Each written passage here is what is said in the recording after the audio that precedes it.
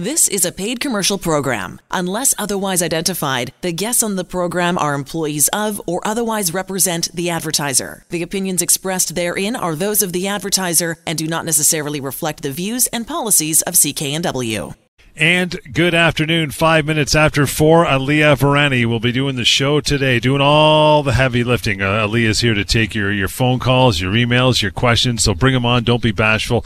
As always on a Sunday afternoon, it is a live show, and the phone lines ready for you. You want to do that, 604-280-9898. Aaliyah, of course, part of Samfiru Tumarkin LLP, the most positively reviewed employment law firm in the country. You can Google that, and it'll back me up on that particular statement. So Aaliyah's ready to go. We hope you are as well. Again, 604-280-9898 and help at employmentlawyer.ca. On the show today, before we get to a couple things that I know, Aaliyah, you want to talk about off the top, we're going to eventually get to shattering severance myths, and if we have time, everything you need to know about constructive dismissal. So we got a lot of stuff to get through this afternoon, so let's have at her. You want to talk about a couple things first. Aaliyah, what's going on with you?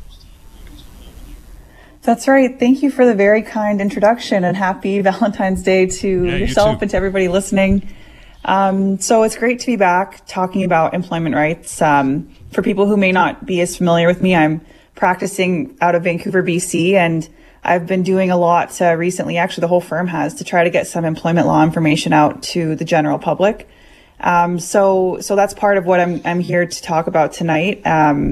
We certainly have been getting a lot of people calling in with COVID-related questions, or there's been a lot of, I think, changes to people's employment in the context of COVID. That's certainly one of the most popular things that I think everyone can agree has changed for them. And so I'm going to be talking a little bit about what I've experienced in the past week with people that I've spoken to about their employment law issues.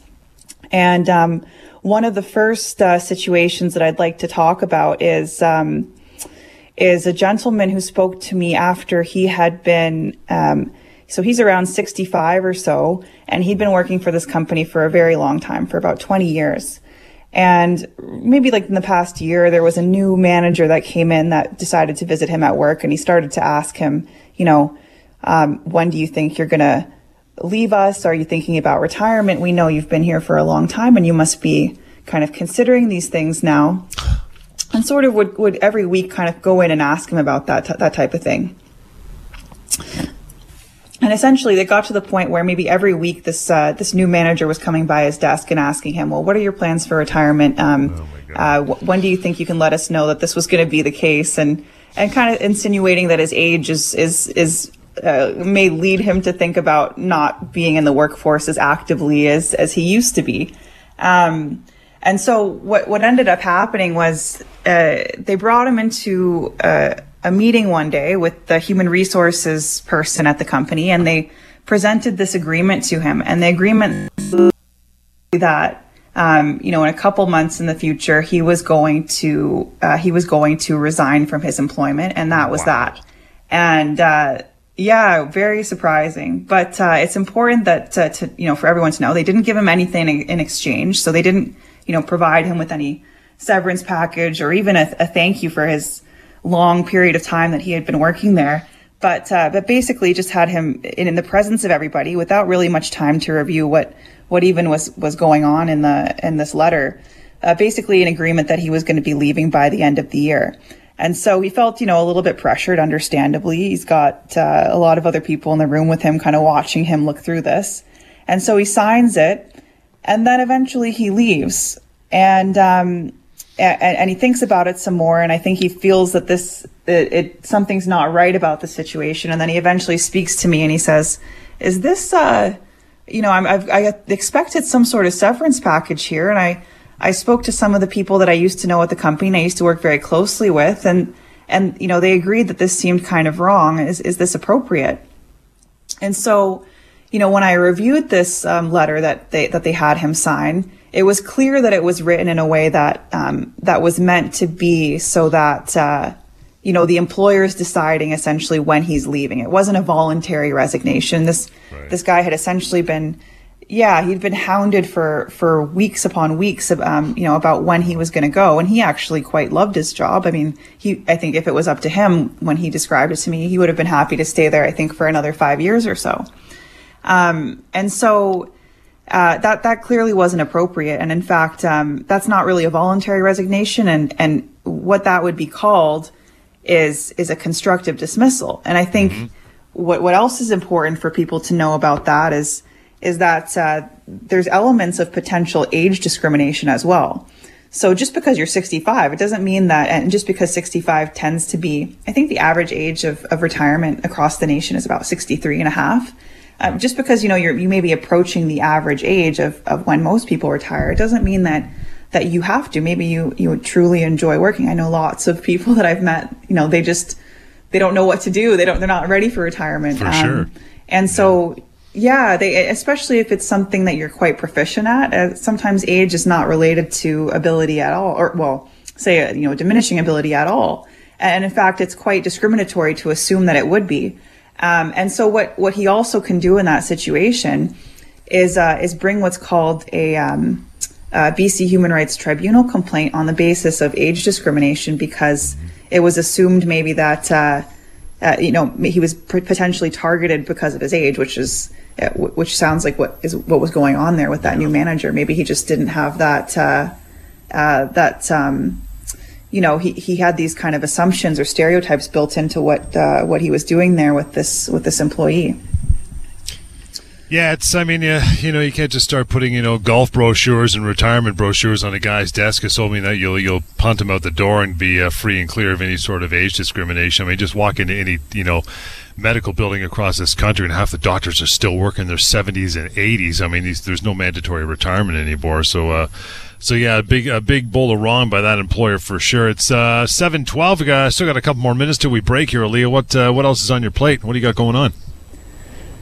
Yeah, so that's certainly one situation, and I think it was important that he knows that he has options there, even though that has already happened. But so there's things that you can do. The second situation that I was thinking of this week is that, and it's very popular, I think, across Canada. But like I said, I practice out of BC, so I'm speaking to employees that have been terminated or have changes to their employment in BC. But during COVID, layoffs were incredibly popular. And a lot of times, I hear people who would call in and say, I've been working for this company for a very long time. In fact, I have like the second highest seniority or perhaps the third highest seniority, and I have been laid off before somebody who's been only working there for maybe 2 or 3 years. Right. And that's something that I think felt very wrong to them. And that tends to be a common theme for why people call us. Something just doesn't feel right about what happened. And a lot of times it's because, something inappropriate is going on. Other times, I think like this time, what I would say is that maybe things that you weren't even aware of that were inappropriate for your employer to do had been happening. And so it's a very good idea to get that type of circumstance reviewed, because the problem here is that there's like this assumption that, your employer has the ability to lay you off in the first place. And that's simply not the case. And that's really the first thing that went wrong. After that, it's kind of irrelevant whether it's based on seniority or not. But there is kind of a process for how that seniority is recognized when these types of things happen. And so maybe I can get into that a little bit in more detail about how that's recognized. But that's kind of its own consideration once somebody realizes that the employer can't even lay them off in the first place. Because I think that maybe people are understanding about that first part, but then they feel like they've been pushed to a limit with respect to not having their seniority recognized. When truly it's something that they should be wary of right from the beginning. Is seniority, though, really, I could be wrong in this one, but does it not play a part mostly, in a union situation, or if someone's more federally regulated rather than provincially? Those are the two cases where seniority comes to the fore, no? Well, you know what? I do notice it a lot with employees who have been from a previous union background. So I think that's where it comes up. And that that's going to be entirely different. We don't necessarily... if you're unionized, the correct place to go about, problems with your employment or issues with terms that have been changing is to your union representative. and they're going to have the ability to help you under whatever has been determined for your collective agreement. So that's going to be slightly different. But, for everyone else, that the real wrong here is I think there's assumption that there can be a layoff in the first place when that's just not the case. And then, the seniority is recognized by provision of an appropriate severance package. So that's kind of how that would work, is you would say, well, the layoff was the thing that was inappropriate, and then because of my seniority, you have to pay me an appropriate amount of severance. That layoff is essentially a dismissal. You can treat it as a dismissal. Yeah, welcome back to the show. It's 4:18. Still plenty of time this afternoon for you to call through, ask your questions. Aaliyah Varani is in the driver's seat for this one this week. Again, number hasn't changed though. 604-280-9898. help@employmentlawyer.ca. And a reminder as well, even before that phone call here, if you want to do a little research on your own, fantastic website available for you called pocketemploymentlawyer.ca. That is put together by Lior some time ago. There's a ton of information on there. It's anonymous, but if you want to carry through with the conversation after spending some time on the website, there's a contact button on the top right, pocketemploymentlawyer.ca. And I'll give you another number just to have this one after the show if you want more of a private conversation with Aaliyah. You can do that. 604-283-3123 is how that goes. Just getting our first couple calls lined up here for this afternoon. Leah, I want to start to break into this. The topic you sent for today is fascinating, and this is the one that, quite frankly, you get these calls and letters all the time from people. Severance myths. People just don't know better. They get information from their buddy Steve or the guy across the fence or a buddy who used to practice law but not employment law, so they give them wrong information. So we're going to shatter some of those myths. Now, the first one, Aaliyah, probably 100 phone calls a week for you is this one. You're fired, you only get 1 or 2 weeks severance for every year of service. Sounds about right. Exactly. Yeah, I hear this all the time. It's so funny that you get the same question over and over again. And I wonder why. I wonder who I want to meet the person who originally told anyone this. But in BC, no, that's not the case at all. First you'd want to see if you have an employment contract. Even if you do, that's not necessarily a big deal. A lot of times there's something written in there about your severance entitlement. Sometimes there isn't at all. And sometimes even if it's written, it's not written properly. And so what that means is you'd be looking at a severance entitlement, not under, you might hear from your employer, for example, that you've been provided what's known as, the Employment Standards Act minimum entitlements. That's really just like a baseline of severance. And that's also not the full extent of what you should or could receive. And so, either that's going to be a couple of weeks or somebody may have an idea that the larger entitlement is just that 1 or 2 weeks for every year. But both of those things are wrong. So you can actually be entitled to much, much more than that. Sometimes it can be, months of severance or months of what you used to receive as your compensation as severance. And it's not necessarily, say, even 1 month per year. It doesn't kind of like line up like that, like, oh, I've been working 12 years, I'm going to get 12 months. It's really based on, you'd want to look at a number of factors. And the big question that would try to be taken into account here is how long it's going to take you to find something like you used to have. Right. And some of those things, you may understand why that would be longer or shorter. And some of it is really going to be worthwhile to discuss with, say, an employment lawyer, because you may not be aware of certain factors that you can, that would work in your favor to lengthen that amount much longer than, say, 1 or 2 weeks every year. So yeah, it's very important that you maybe take like a minute or two just to review. You can use, say, for example, we've got a severance calculator that can give you an idea, which we put out there for people because this is such a common question. But yeah, it's never a good idea to assume that you know what your severance entitlement is. I'd say like 90% or more of the times it's just not true. Yeah. Again, what Leah mentioned there, severance pay calculator, that can be found. It's wrapped up into pocketemploymentlawyer.ca. Again, the calculator absolutely free, anonymous, and extremely accurate. Last time we checked, there was about 700,000 people that had used it. That was a couple of years ago, so for sure it's well worked in. You can check that out at your leisure. Donna, thank you so much for hanging on this afternoon. How are you? I'm doing fine, thank you. Fantastic. What's on your mind? I belong to a union that's a local that's very weak. There's about 900 people in it, and it is an education CUPE union. They are very ineffective. They can barely hold a meeting, and they're not able to function properly. And we've reached out to CUPE BC, but this has been going on from before COVID. And there just seems to never be any fixing. The presidents come, the executives come and go, and nobody can ever stand up to the bully employer. And we've reached out to CUPE BC, and they seem ineffective to help us with it. We're paying tens of thousands of dollars a month for help, and we're not getting it. Is there any recourse?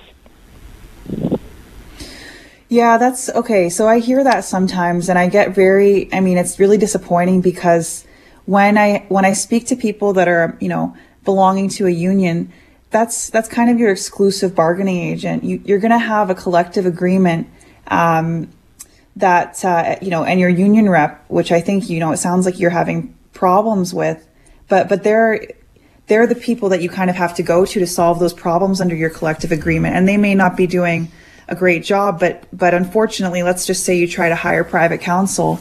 What's going to happen is they're going to be prevented from being involved because of something called like a lack of jurisdiction. It just means that it's not the correct process to go through. So I think that what's really sad is when I hear this is that the process isn't necessarily working as it should.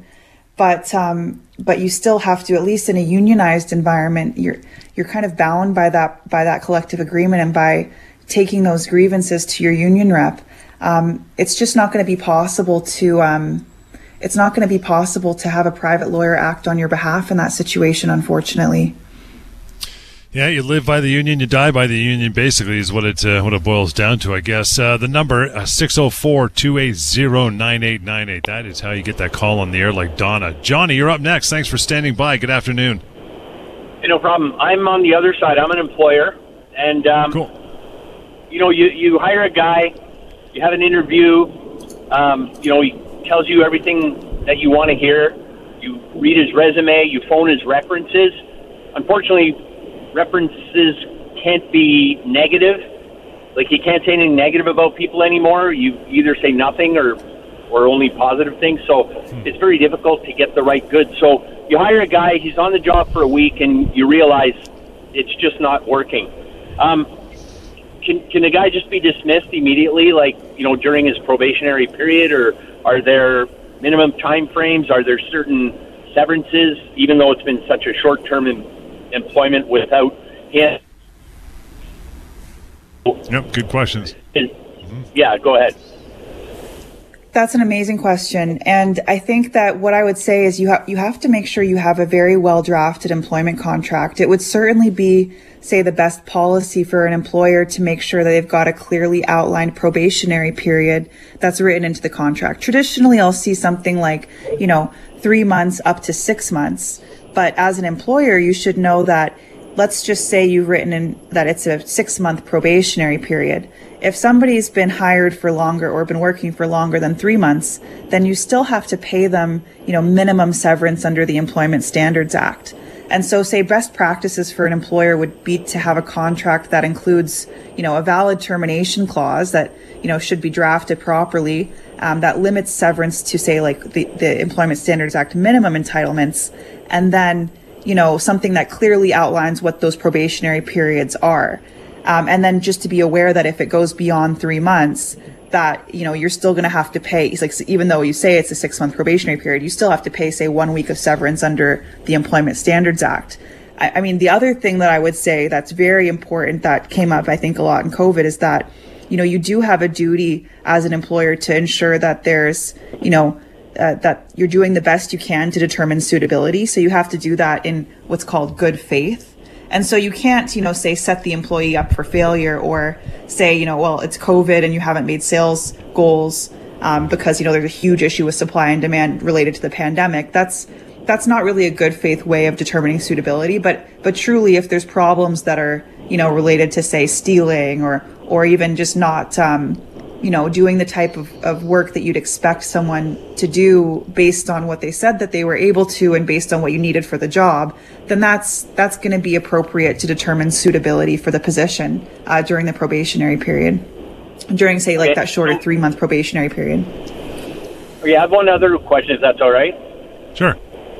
Yeah, so in my business, our employees have, we give them their own van, their own tools, stuff like that. And if somebody, like, through negligence, I mean, I don't know what the definition is specifically, but let's say the guy's backing his van up, he's got backup mirrors, he's got sensors, he's got a camera, but he backs up into someone's car.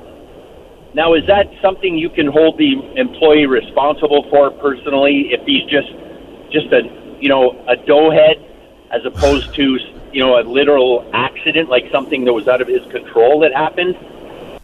Johnny, I'm going to put you on hold. We're going to answer that after a short break, but we got to take a quick spot for news. I know Aaliyah wants to dig into that for sure. So, Johnny, hang on. We'll get to that. Thanks so much for standing by.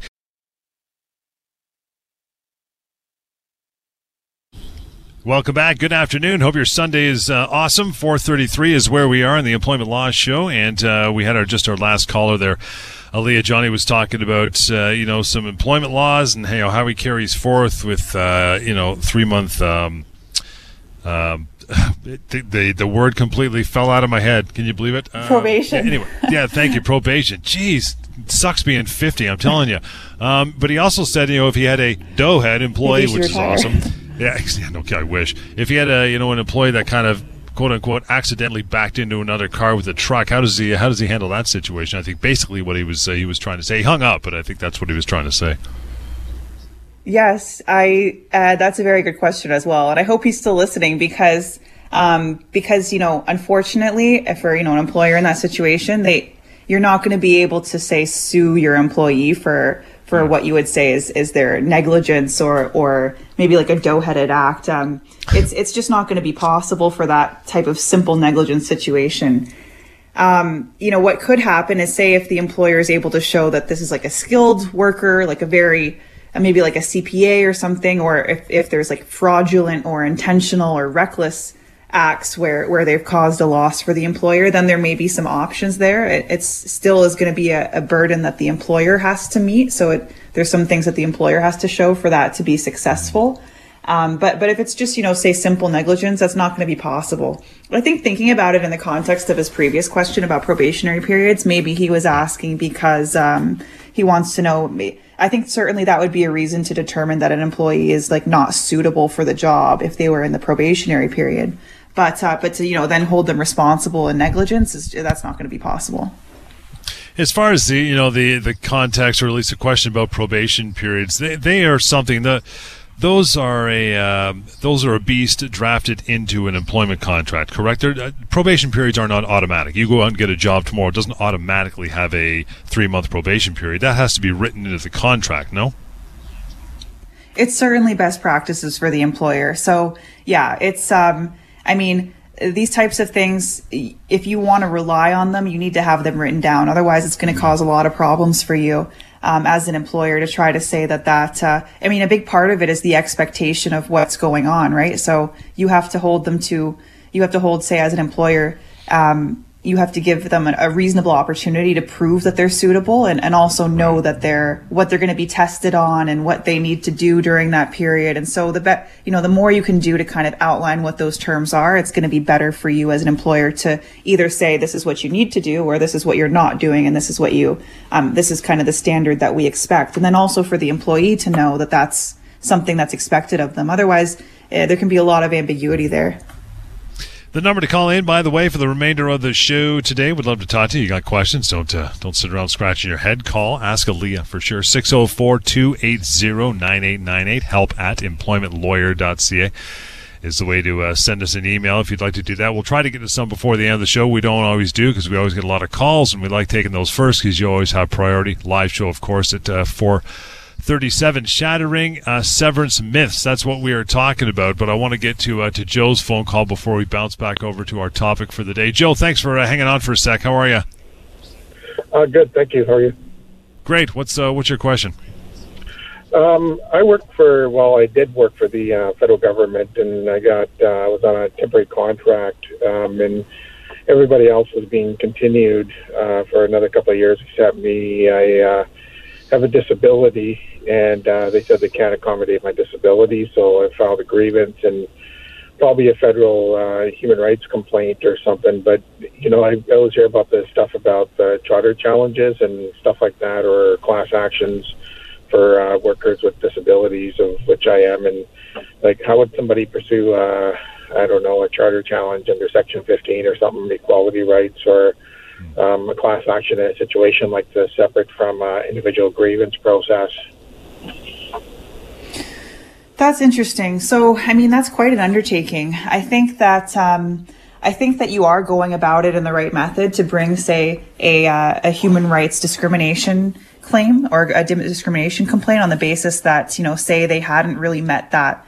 They're saying that they can't accommodate you. The employer is going to have a very, very high threshold there to the point of what's called essentially undue hardship. It's actually a topic I was hoping to get into. But in any event, so you've done the correct process there. With respect to bringing a class action suit, that's going to be, I think you mentioned that you're the only one perhaps in this situation. Part of a class action means that there's a group of individuals that are kind of experiencing the same type of say, conduct from the employer or circumstances as you. And then you have to go through kind of a separate procedure to get what's known as, say, class certification. And it can take a very, very long time. And so your claim may not be, it may not be appropriate for that type of proceeding. And so what you may want to think about doing is exactly what you are doing with respect to bringing that discrimination complaint. And then potentially, you can bring a claim just for your regular severance under what you would be owed. Say if you don't have a limit of what your severance is owed in your contract, then I'd want to see, you said temporary contract. I don't know if that's kind of like a fixed term.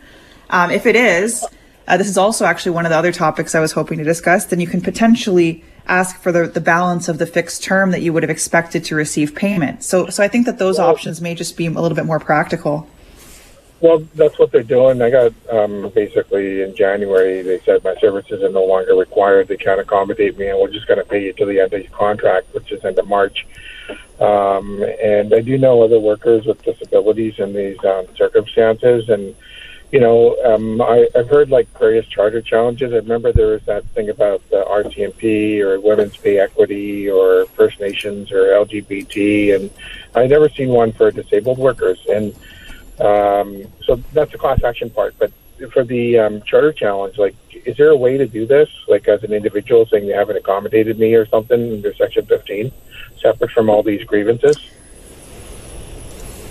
Yeah, so that's interesting. You could, I think if you're asking if you can do both at the same time, you'd want to make sure that you have this reviewed very carefully by a counsel, because that is a concern that you're rightly kind of, I think, alive to. You want to make sure you're not asking for the same type of remedy and, multiple lawsuits. The courts don't tend to like that very much, and they may try to channel you into the process that can deal with most of your concerns together, or that can give you the appropriate remedy in the most practical or efficient way.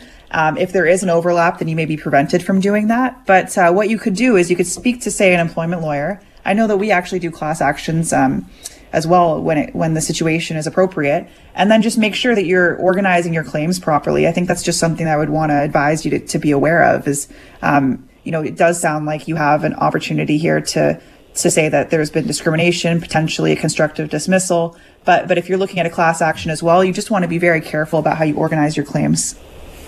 Okay, so a couple of points. If I wanted to talk to your firm, it's the same info that you've been kind of mentioning here. And the second part is, as an individual, who is unionized, but at the same time, as just an average person, I don't have resources like these big government organizations. So it's kind of the cards stacked against me. And do firms usually, is there any pro bono or, I don't know, percentage or something? How do you equalize the fighting back against the system? That's an amazing question. This happens all the time. If you think about it, people who come to us who've just been terminated, they just don't have a lot of resources there's a huge power imbalance between an employer and employee. Many times it's what prevents people from having their contract reviewed in the first place, because they're just, they feel like they have to be grateful to just have the opportunity and have the job. And so, this is something that's actually taken into consideration when we look at how the law is applied. In terms of what we can do as firms and in order to prevent this power imbalance from preventing people from having fair treatment, we can oftentimes do things on contingency. Exactly. I think that's what you mentioned in terms of, say, a percentage. So we essentially work on the ability to recover once the claim is settled.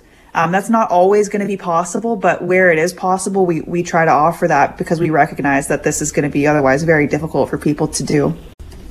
4:45 back at it Sunday afternoon. Aaliyah Varani is here taking the questions, the emails, and covering the topics today. Shattering severance myths. That is what we are talking about. So another one, your employer says you've been fired for cause, so hey, you aren't owed any severance. Great question. So it's important to know it's slightly different versus BC and Ontario. Like I said, I'm practicing out of BC, and so I can help, British Columbians with their employment law issues. But we do have offices, say in Ottawa and Toronto for the Ontario specific problems. But it's slightly different. Say if you're fired for cause in Ontario, there's some situations where you can still get, say, minimum severance, even if you've been fired for cause. In BC, I think what I would want to point out to people who've been told by their employer that they have been terminated for cause is just because your employer says it's the case doesn't mean that it's true. And that actually applies to a whole host of issues that people come to speak to me with. It's just so important not to take what your employer is saying at face value. And it's always a great idea to kind of look beyond what they may be saying is the case. Like, for example, whether that be frustration, you may see that word and wonder what it means, or that they can't perform your contract, or that they can't accommodate you, or that type of thing. Don't take that to mean that just because they're saying it, it's true. I think that what I would point out is there's a very, very high threshold to meet when an employer says that you've been terminated for cause. And it's such an extraordinary, it's such a serious thing to happen when you're not given that ability to have your severance paid to you when you've been let go, that they really have to do, say, everything that they can. The employer has to, before they can say that the employment relationship's impossible to continue. And that's what they're saying when they terminate you for just cause, is that it's known as the capital punishment of the employment relationship. Yeah. It's not just going to be something like you show up late one day and you're a 12-year employee. I think when I was maybe younger in my first, couple of jobs, I thought if I showed up late, I could be terminated for cause. Nobody has to tell me that, give me any notice of my termination or anything like that. But that's not going to be the case. For a one-time offense, it's going to have to be something like stealing or maybe serious acts of violence. For everything else, it's going to be your employer has to show like a progressive system of discipline, a lot of warnings, maybe a written warning and then a suspension, and then pointing out what you can do to improve before they can say that they've truly terminated you for cause. And if they don't do that and they don't follow that process properly, then that just cause has not really been proven or shown, and then you're still owed severance. So it's just important to know that. And we're back in. Welcome back. 4:51. Going to keep going here for a couple more minutes. You want to send an email along. We'll try to get to some of those, but I want to finish off shattering severance myths, because this is really important stuff. The website, by the way, pocketemploymentlawyer.ca, has got a lot of information for you as well. And to reach Aaliyah after the show, 604-283-3123. Okay, being quote-unquote on contract, Aaliyah, means you don't get any severance. How about that one? Yes, and this is something that almost came up, I think, with our last caller, but he said he was on a contract or some sort of like fixed term contract, it may have been. It's very important that that's actually one of the situations you can get a lot more severance than potentially you would otherwise be owed, even if there wasn't a limit written in. And that's the reason for that is that, say your employer gives you a contract and they say to you that you're going to be employed with them for a period of, say, 1.5 years or 2 years. Now, what you can do if you're let go before the end of that period of time that's written on the contract, then you can say that you had an expectation to be employed until the end of the term, and therefore that if they let you go before that term ends, that they have to pay you for the rest of the term, or pay you, an amount equivalent to the rest of the term right now if they want to break that contract with you, if they want to kind of break that employment relationship with you. And so it's not necessarily a bad thing at all. You just want to make sure that you have that reviewed, because it can actually put you in, it can put you have to be put in the situation that you would be in if you expected to kind of continue on. And that's really what it's about. It's about expectation and fairness under the terms. And so it's always a good idea to get that reviewed. You could be owed substantially more. Short service employees get very little severance. In fact, some people think that they don't even bother pursuing anything because they figure, I haven't been here very long, I probably get squat, right? Yes, I hear that a lot as well. And it's something that employers are also not necessarily as aware of. But if there's no limit in a contract to someone's severance, and say they're employed, when we talk about short-term employees, we're talking about something like less than a year up to about 2 years. The average amount of severance for those types of terminated employees is actually somewhere around 5.5 months. And that, kind of to circle back to the question that you were talking about, or you had asked me earlier, is it appropriate to assume that you're getting, say, 1 or 2 weeks per year? That's not the case at all. And in fact, it can be, quite disproportionate. And the reason why is because in BC and in Ontario, actually, we kind of look at what's called the case or the common law, which is just the development of cases from our court system. We've got sort of a development of the law that says that these short service employees are going to be owed disproportionately more severance. And if you think about it, and you think about the answer to the question of how long is it going to take you to find new work, it can kind of look bad on a resume if you've been employed somewhere for a very short period of time without explanation.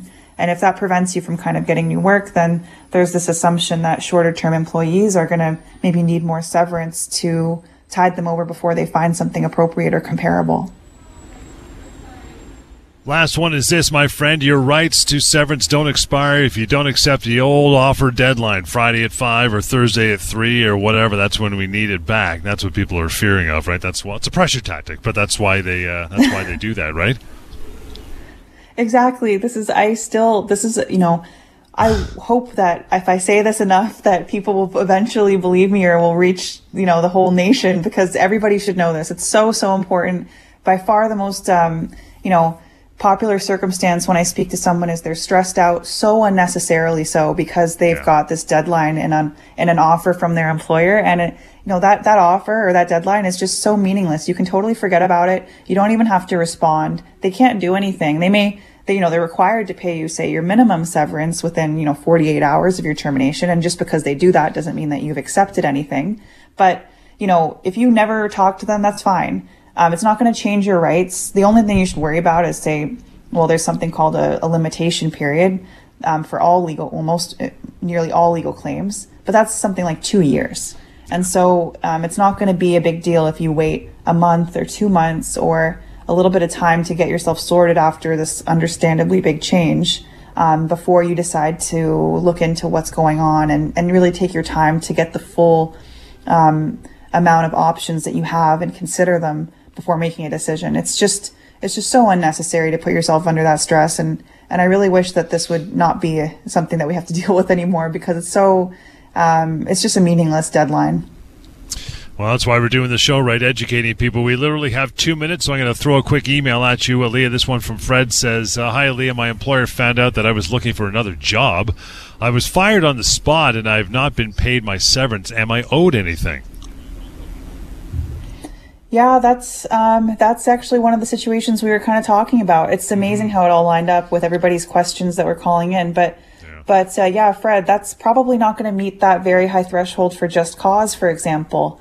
It really depends on what exactly you had been, say, doing. If you had been setting up interviews and maybe you're like in a managerial position or a very high trust position, that's maybe one thing. But another thing would be if you're just kind of like, networking, that's not really a big deal. But there's a whole range of behavior here that that can be maybe something the employer doesn't necessarily like, but doesn't meet that threshold of just cause. And so it would be a great opportunity to have that particular facts of that situation reviewed, because chances are that's not cause. I'd say there's a very good chance that that's not going to meet it's not going to meet the requirements for cause, particularly if it's something like just reaching out to someone asking about, what's going on in their company.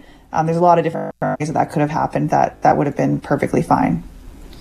And that'll pretty much take up all of our time for this afternoon. Appreciate your phone calls. If we didn't get to you, we will endeavor to do so. If you want to call back on our next show, that'll be next Sunday. If you want to reach out to Aaliyah now, you can. 604-283-3123 for a more private conversation. The email address is help@employmentlawyer.ca. If you shorten that to simply employmentlawyer.ca, that will give you links to our long-running TV show as well. And then finally, we mentioned it several times this afternoon, pocketemploymentlawyer.ca. Robust website full of employment law information, absolutely free and anonymous. So there you go, pocketemploymentlawyer.ca. Enjoy the rest of your weekend, and we'll catch you next weekend, Employment Law Show on CKNW. The proceeding was a paid commercial program. Unless otherwise identified, the guests on the program are employees of or otherwise represent the advertiser. The opinions expressed therein are those of the advertiser and do not necessarily reflect the views and policies of CKNW.